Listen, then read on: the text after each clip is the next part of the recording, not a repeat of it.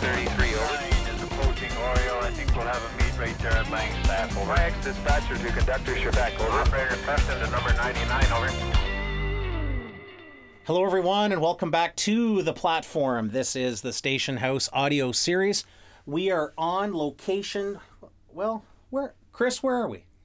We're actually in bedrooms A and B of Edmundston, the Rapido trains Edmundston. And Edmundston is a sleeper. Yes, it is. That voice you hear is Chris Fox. He is a railroad mechanic. He is a hogger for Go Transit. Chris, you work the Lakeshore East or West Yes, that's mostly? correct. Yeah, I work right now. I work the Lakeshore West, but we usually go the whole way. But, Work might be a stretch. Well, it's usually work. You work. I run out of the old TH&B station in Hamilton, and I take the train into Union Station, into the Don Yard, and then I do it all again in the afternoon. Chris, I appreciate you doing this, man. We've known each other for, I would say, 5 or 6 years? Yeah, We've about kind that. of Yeah, known. Yeah. We go to different barbers. Yeah, I have no hair. You have some. Well, after hanging out with you this morning, I think it's getting thin. It's gonna get thin. It's gonna get thin fast hanging with me. Chris, thanks for having us here at the Via Rail Toronto Maintenance Center, or TMC as it's called. We are indeed sitting aboard Edmundston, the car that is privately owned by Rapido Trains. And Chris, I don't know if you remember, but you and I had a chat over a hot dog at the Copetown RPM meet a few years ago. That's right. And ever since, I've got you in my phone, and I'll show you later. Yeah. I have you in my phone as Soup. Soup. I remember that. So that was my nickname for you, and it might stick now that it's out there, but my nickname for you is Soup. So when you text me or call me, it comes up as Soup. Now, before we get into the life and times of Christopher Fox, explain to our audience a little the Coles Notes version of that conversation we had where you explained to me why MLWs, especially switchers, tend to have a fuel or oil stain in line with the exhaust stack. Yeah. Remember that day? Yeah, I remember that Yeah, day. what is souping? MLWs or Alcos, they do that. If you idle them and they sit in the yard and they idle and do that absolute fantastic rumbly noise that everybody likes, that has a tendency to wet stack or build up oil past it doesn't the engine's not hot enough to burn off the actual exhaust and the oil and in the combustion chamber, so it'll sit there and you have a fuel oil soup in the top chamber of the exhaust, Where there ought not be. There shouldn't be any there. soup. Yeah. So what happens is especially if it's clapped out, you have a lot more of it because it gets past the rings and it sits on top, and then it gets into the exhaust chamber, and then it comes out the stack, and it rains little drobules of oil on top of the engine, and then it runs down the side, and you get that nice little weathering job. And then you get in the thing and you put it in run and you open it up, and that's where you get absolutely the blackest smoke you could possibly get because you're blowing out the soup. It's souping. It's sitting there and it's just souping and souping and souping, and then you run it and you heat it up and it goes away. And that's why, in line with the stack on MLWs, I guess road engines too, because you see it on big Alcos. Yeah, of course. There's always that, or usually, there's that black stain running down the car body in line with the exhaust, and that's from souping. That's from souping. That's from it sitting idling for hours and days at some point. That was a fascinating conversation. I don't remember the hot dog being all that great, but the conversation was great that day. The hot dogs were like, I don't know. Yeah, they weren't the best. So Chris, let's start from now you're simply known as Soup. Soup. So that's your nickname. That's not the worst I've been called. No, that's okay. So let's start from the beginning. A lot of people will know you as the guy who is the mechanical genius behind the Rapido preservation projects. I want to park that for a second, and I want to get to know the man behind that. So take us back to the beginning and explain to me where you're from, where you grew up, and sort of what your early influences were that made you a rail fan. Oh, I've been, as long as I can remember, I've been interested in trains. And when I grew up in Newmarket, Ontario, and my parents got transferred to Hanmer, Ontario, which is 6 miles south of Cape Real. Hanmer? Hanmer, yeah. Okay. Yeah, Hanmer, Ontario. And it's in the valley, so you talk to anybody from Cape Real, which is not in the valley, and I'm a valley boy. Anyway. Not a valley girl. No. You're a valley boy. I'm a valley boy. Like hi, okay? Right. Anyways, we were only up there for a few years, and my dad got transferred up there because he worked for Texaco at the time. That's how long ago it was. And then he got transferred back, and then I did my high school years back in Newmarket. And what did your dad do for Texaco?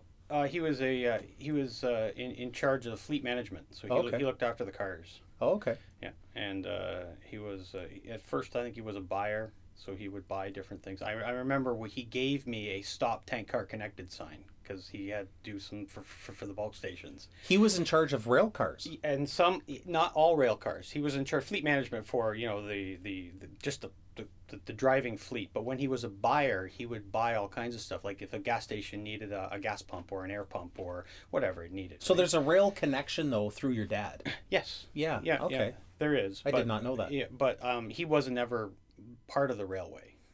I was just. I remember my mom always said I was interested in trains because they put up in my room when I was in my crib. It was a Donald Duck train on the wall, and I really liked it. So that's what there's a lot about you that's starting to make sense. Oh all of a yeah, sudden. very much so. I'll tell you an interesting story. When we moved to Sudbury, my grandparents were still down here, and my dad had to work, so we would get on the train, the Transcon, and come out of Sudbury and come down and visit my grandparents, and then get on the Transcon and go back. Well, at the time, I think I was 3 or 4 years old, and my sister was just born. So my mom's in Union Station with a newborn baby, her, and a 3-year-old kid that's going absolutely bananas because it's a train yard or it's a train station. And yeah. I'm just all about this. Anyways, so we get called for the train and we head up the stairs to the platform, and there's 2 trains up there. One's going to Montreal and the Transcon going to Sudbury. And I'm taking off in front of my mom. I get up to the thing and the conductor lifts me up, and next thing you know, my mom's screaming, no, it's the wrong train. So I was going to Montreal. It didn't matter where I was going, I was getting on a train. Anyway, that's something I vaguely remember running down the platform and doing that. But my mom always told me that was a story that she thought I was gone. She had no idea. Moved to Sudbury, spent time up there. What year are we talking? We're talking 73 to almost 77. Okay. So I was young when I was up there, and then I came back, finished my public school, and went to high school in Newmarket. But the influence of Sudbury has always been with me, and I learned to skate up there. It was that was good times. On a Sudbury Saturday night? On a Sudbury Saturday night, yeah, that was. I'm not even going to get into that. I think that's another podcast. That's another whole story altogether. Sudbury happening. Sudbury in the 70s. Sudbury in the 70s, Yeah. and I mean, you just Google it. Yeah. Sudbury in the 70s, where winter is winter and so is summer. Yeah, there's a lot of snowmobiling. I remember that. My dad had a skidoo up there, and there was snow piles that were higher than. There was 8. I'll tell you this: we had coach lamps at the end of our driveway, and they were the winters were winter. And the piles at the end of the driveway, I could stand. The snow pile was higher than the 8-foot coach lamps because they were buried. My dad had to cut around the top just so that the light bulb wouldn't blow up because of the snow getting in there. So, And it was cold. I remember more than once my dad takes the battery out of the car, sticks it in the oven at 200 degrees, heats the battery up, then puts it back in the car to get the car started. So it's just things like that. I mean, it's anyway, so carrying on from Sudbury, we moved back to Newmarket. I finished up my high school in Newmarket. And at 17 years old, I went to Union Station and wanted to get on the gangs. And I just decided to get on the gangs. It was either that or go to the military, and my dad talked me out of going to the military. Now, when you say the gangs, did you have a railway in mind, or CN? I was CN. I was going to go CN because growing up in Newmarket, Ontario, I was always Newmarket sub. Yeah, on the Newmarket sub. 12-year-old, I'm down at the tracks waving at the trains as they're going by. You got the way freights, you got the stone trains, you got the T train, the ONRT train. You had the Canadian. And I remember when the Barrie Bullet used to run, which was the commuter train, with all the old balloon tops and the RS-18s. And I don't know about the Barrie Bullet. Yeah. Tell me about that. The Barrie Bullet was a commuter train very similar to what the GO train does now, but it was run by VIA. But it had the geared RS-18s for passengers. So they would run back-to-back RS-18s and like 8 or 10 cars.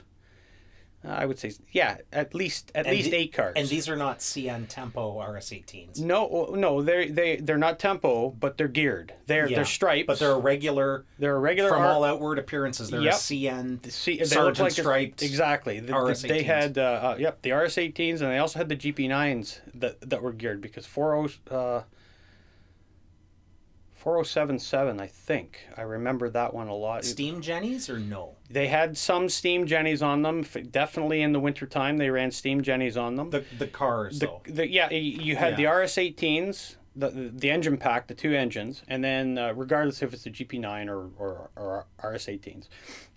And then you had the steam Jenny, and then you had the old 3-axle, just the oldest stuff you could possibly, all balloon tops. On a train called the Barrie Bullet. On a train called the Barrie Bullet. And there was irony of ironies. Yes, and the conductors, everybody there. Yeah, my dad called it the 6:15 because it came into Newmarket at 6:15, and he would be home at like 5:30, jump in the car, go down, take the boy down to the train station and watch the commuter train come in. Yeah. And it was 6:15. I loved it. It was great. And then there was many years after VIA cut the Barrie Bullet off and before GO Transit started up there, because they ran I think it was 1 6-pack they ran up to Bradford, or they tried to go to Barrie at one point, and then Bob Ray did his cuts and then went back to Bradford, and it stayed at Bradford forever.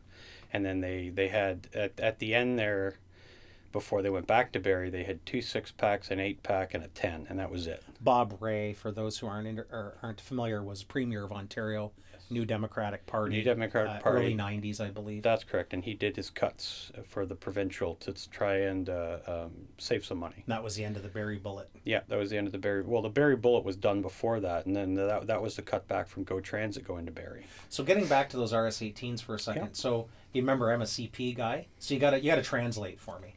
So so a regular CN RS-18, no steam Jenny on it. No steam. The tempos were unique because they were RS-18s that had a steam Jenny, and that's why there was no front porch. Actually, the RS-18s, the passenger ones, did have a steam Jenny in the nose. Okay. They non-tempo. Non-tempo passenger RS-18s had a steam Jenny in the nose. Okay. The RS-18s, tempo units, they didn't have a steam Jenny in them. They had a HEP unit in the nose. HEP. That's right. Yeah. You see what happens when I try and talk about the People's Railway? Hey, I get all confused. You know, that's why the only rivalry between me and you would be between CP and CN, because I mean I'm a CN guy. I've been a CN fan forever, but I mean it's I still love you. Yeah. Okay. Thanks. Yeah. I pray for you. You're a noodle and I'm a multi-mark. Yeah, that's right. You're a multi-mark. You know, I never understood why you wanted to be part of the Pac-Man thing, but that's the point. You know? Oh, now I'm going to throw what's left of my coffee. We should say that we're in separate bedrooms here. Yeah, we are actually. Yeah. I'm in A and you're in B. Yeah, you're in B for Bob and A for, well, we won't say what that stands for. Oh, yeah. Oh, well done. Well done.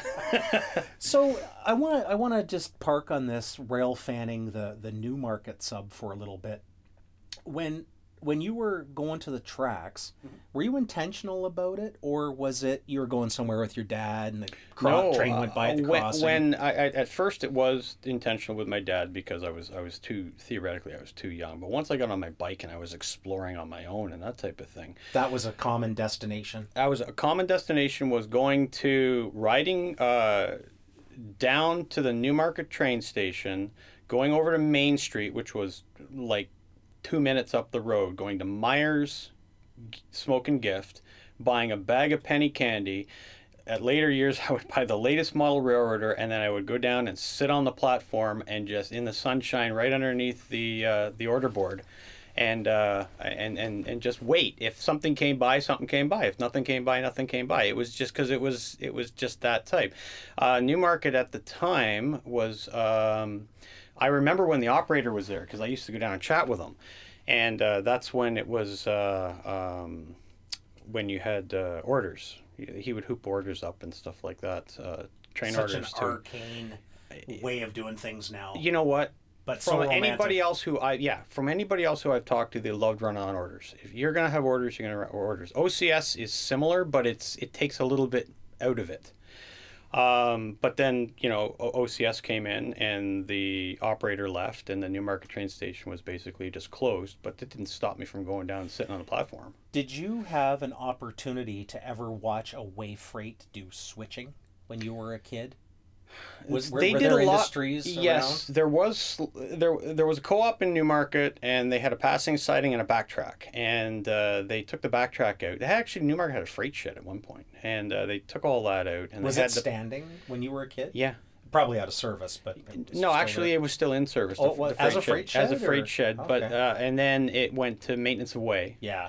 And then Material storage and right, so and on. then it got condemned or burnt down or something, and then they erected a typical CN speeder shack, which was just a maintenance of way shack with a couple of motor cars in it, and that was there, and then they ripped the backtrack out, and then they left the siding. And it was a small siding in Newmarket, so you could meet the Barry Bullet used to meet the T train coming down the ONR Northlander, and that was neat because there's some pictures of in 1980 that I have of the with the works per original engine on the Northlander with the CNRS 18s right there in 1980. In 1980, and they didn't repaint all the balloon top cars, so some of them were still in the black and the black off-white CN, and then you had the new Via coaches. What an interesting time. It was because Via was call it 2 years old. Yeah, it was interesting for sure on that, and but yeah, I mean, after that, even in summer holidays, as you know, you just went down and just bummed around. Oh man, I lived at the CP yard in Woodstock. Yeah. And I mean, are getting sick of hearing me talk about it. But the reason I ask you about did you have an opportunity to watch a way freight work is because I'm convinced that let's be honest, the chances of a young kid going to the tracks today in you name the town on their bike. I don't think kids ride bikes much anymore. If you get Yeah. the video game paddle in their hand. Yeah. But I'm still somewhere there's kids going to the tracks on their bikes. A lot of the local industry, the mom and pop, like the co-op you mentioned, the mom and pop feed mills, and the little manufacturing plants that took a single box car or a single dome tank car, it's gone. Yeah, it's all trucking. The tracks ripped up, Yeah. the switches are gone, and it's all just-in-time freight. It's containerized traffic. Correct. I'm convinced that you and I are fairly close in age. You're older. I just want to get that on record. Yeah, I have less hair. Soup's older than me. Yeah, that's right. Yeah. I just think that when you're a kid from our generation, or any generation for that matter, and you have an opportunity to see a way freight do its work, it's a different thing than simply watching a passenger train Or a manifest freight go fly through. by Yeah. at 40, 50, whatever track speed Correct. is. So I'm asking Yeah. if you ever had the opportunity to see any local switching, even if it was kicking a boxcar into the co-op or Yes, something. there was in Newmarket. Occasionally, they would spot stuff there at the mill. Covered hoppers. Covered hoppers, yeah. Yeah.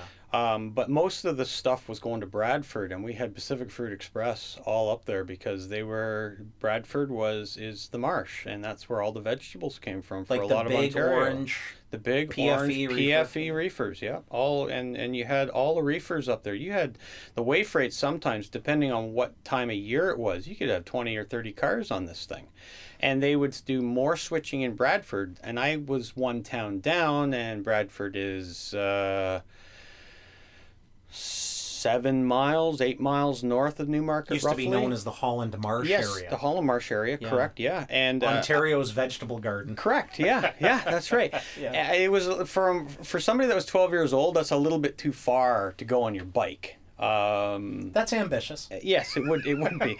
So I never got to see that, but I did see switching, and I remember them setting off a bad order car in Newmarket at one point because it either ran a hot box or they had a kicker or something was in there, and that's one of the first times I was actually ever up in a wide nose cab.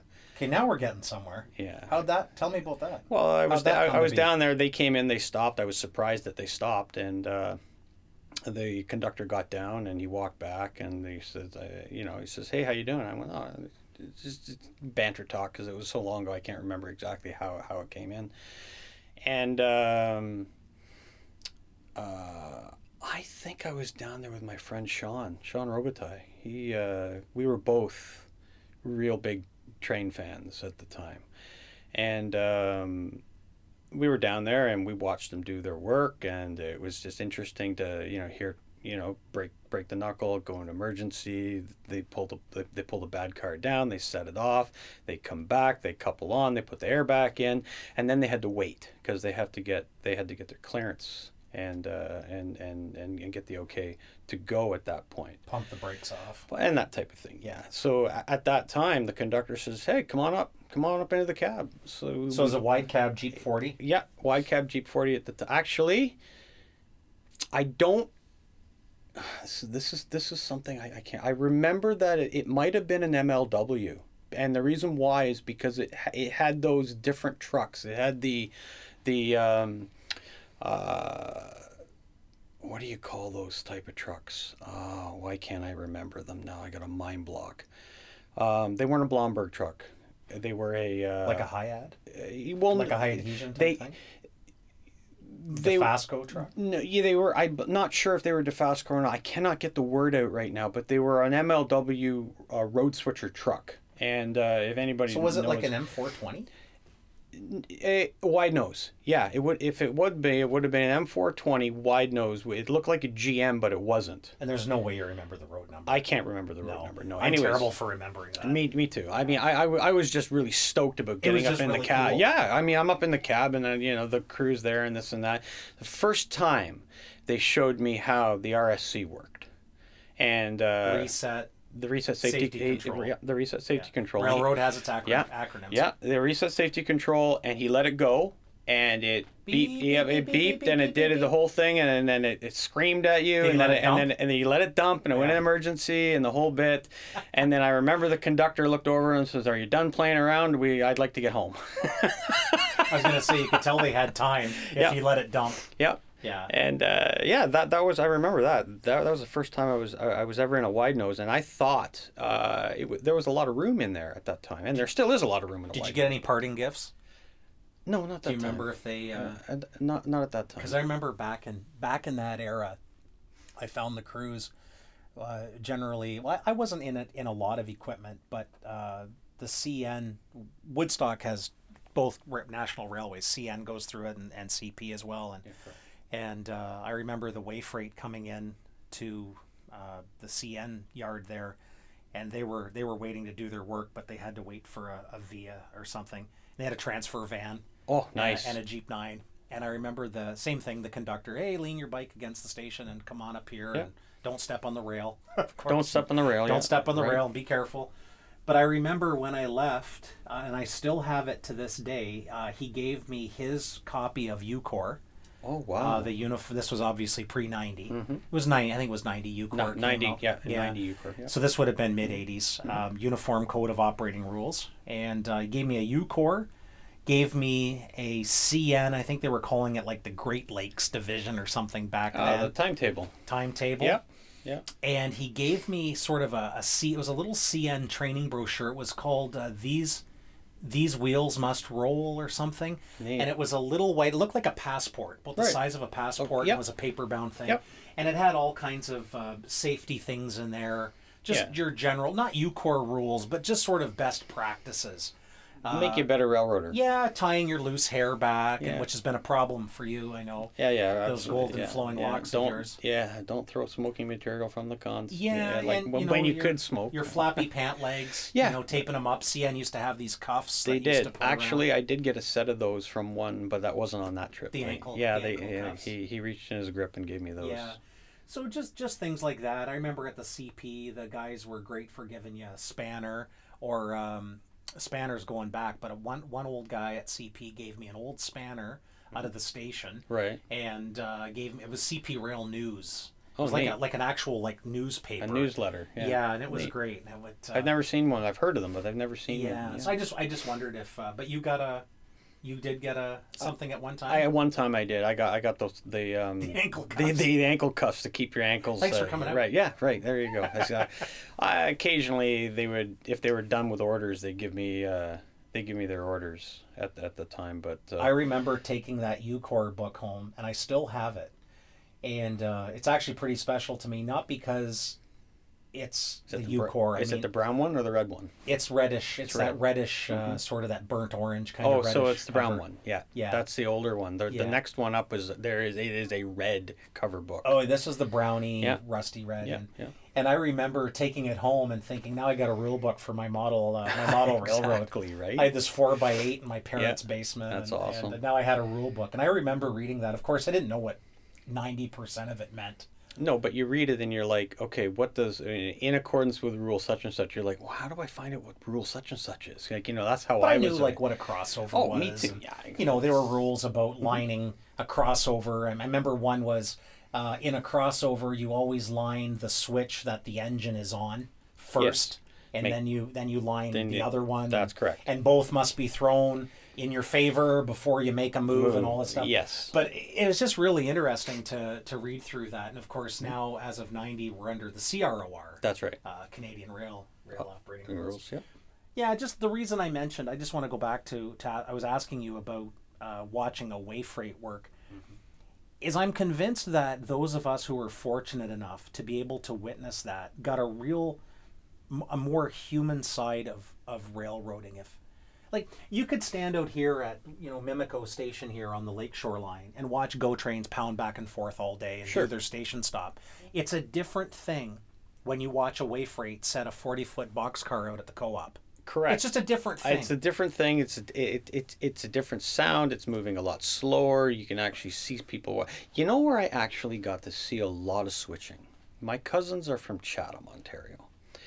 And they backed on to the CNO Chatham subdivision. Oh, neat. So right behind their place, because they lived on Chestnut Avenue, which is... It basically was 2 streets over, and you had the north-south line that went to Sarnia.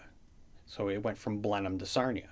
And there was a yard right there south of Highway 40 in just inside Chatham, just off of Park Street. Mm-hmm. And they would kick cars, and it was really neat because I had not experienced that until I saw it. And this is what I mean. It's a different thing. Yeah, and I remember I always called it a green engine, and it wasn't because it was such a faded blue CNO engine that it looked green to me. It was such a bad... I was going to say, you can't be colorblind. No. You work for GO Transit. And it was funny. It was so... And when I found out that they were originally blue...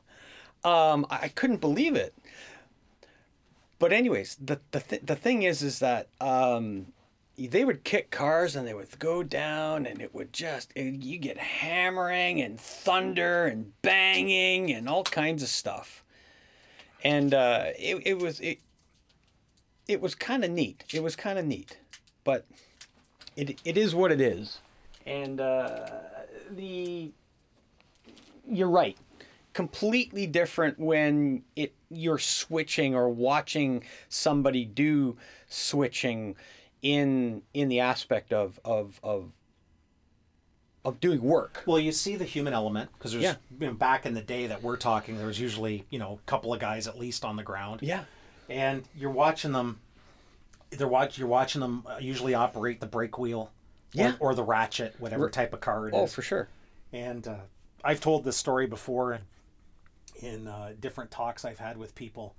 In Woodstock, they used to flat switch or kick, and they would kick the cars. Yeah. And for those who don't know what kicking is, well, you explain kicking to those who don't know. Kicking is you would if it's a term. It's a faster way of flat switching. So instead of actually going into the track, stopping, uncoupling, and backing up, and then going into another track, and stopping and taking your string back, what you would do is on the ladder, you would bleed your brakes off on your cars, and then you would shove the one car, and then the brakeman there'd be a brakeman on the car, and then there would be a third person riding the car, one car in, and he would lift the uncoupling lever and tell the engineer to stop, and the other car would just drift away like it was a runaway car. But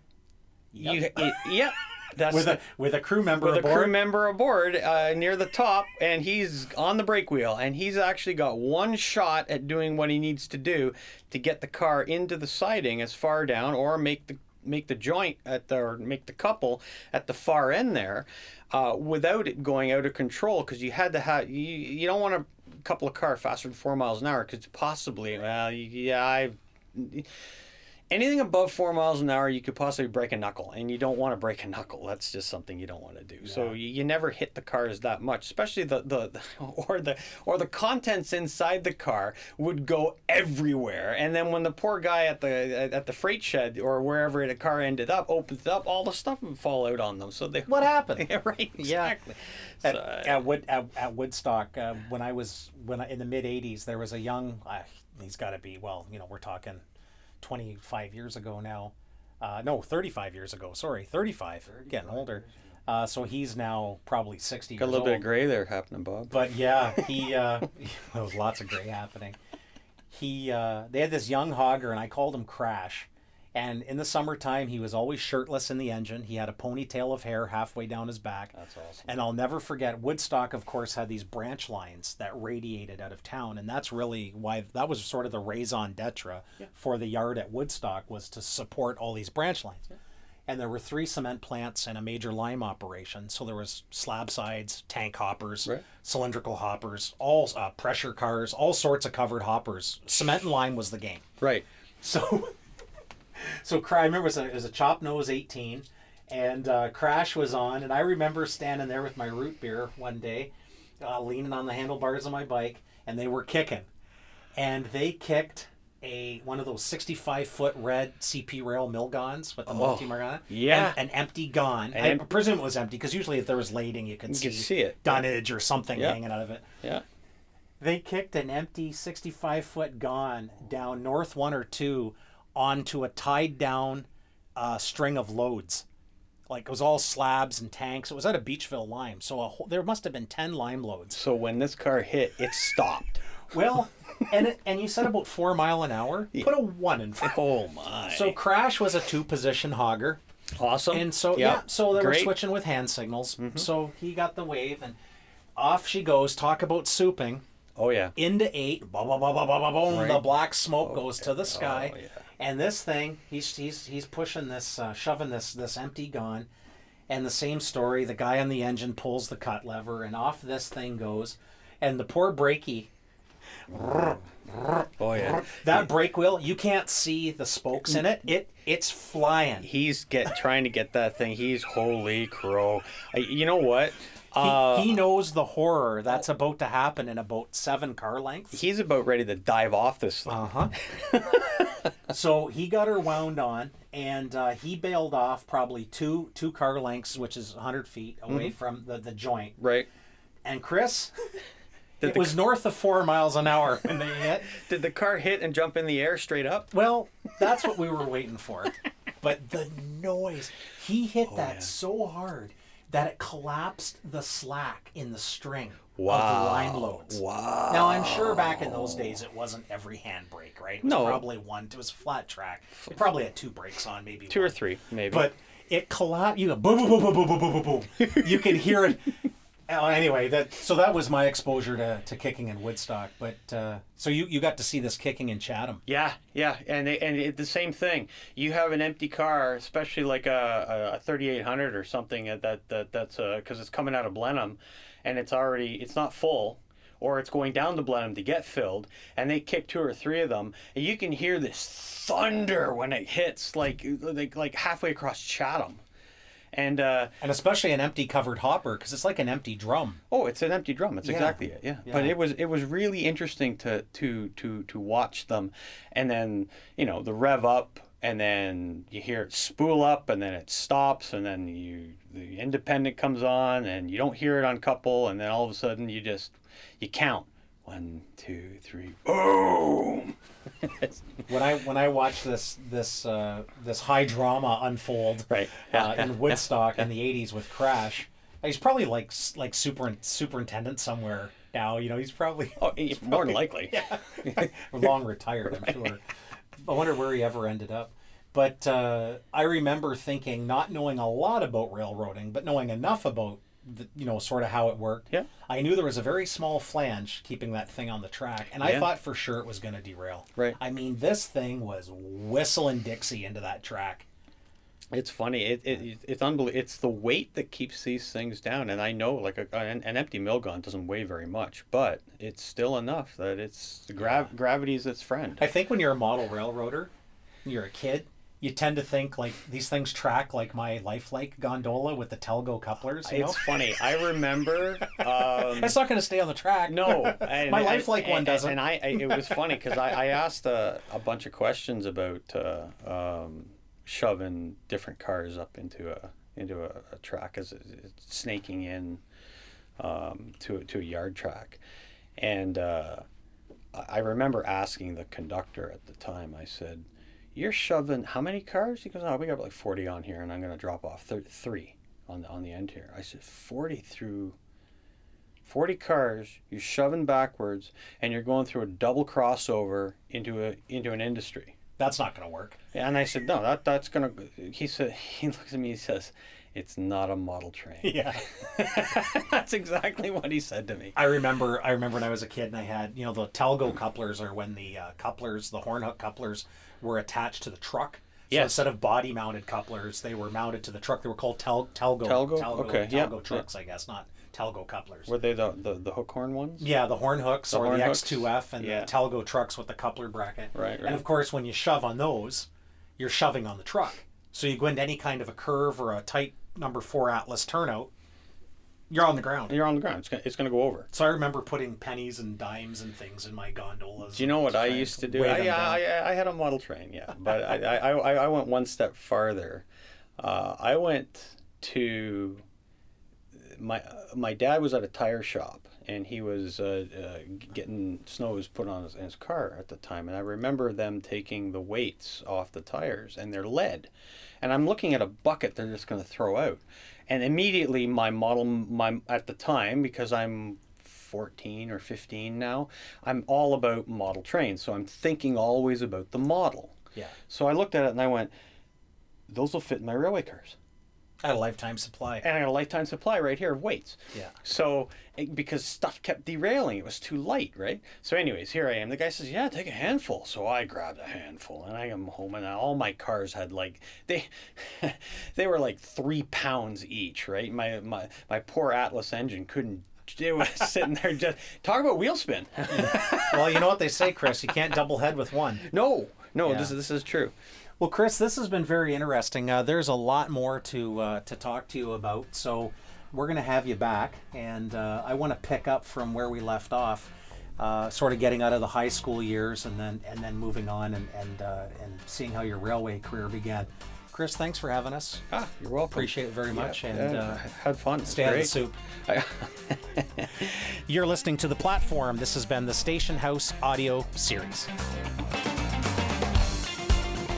Via detector, milepost 5.51. No alarm.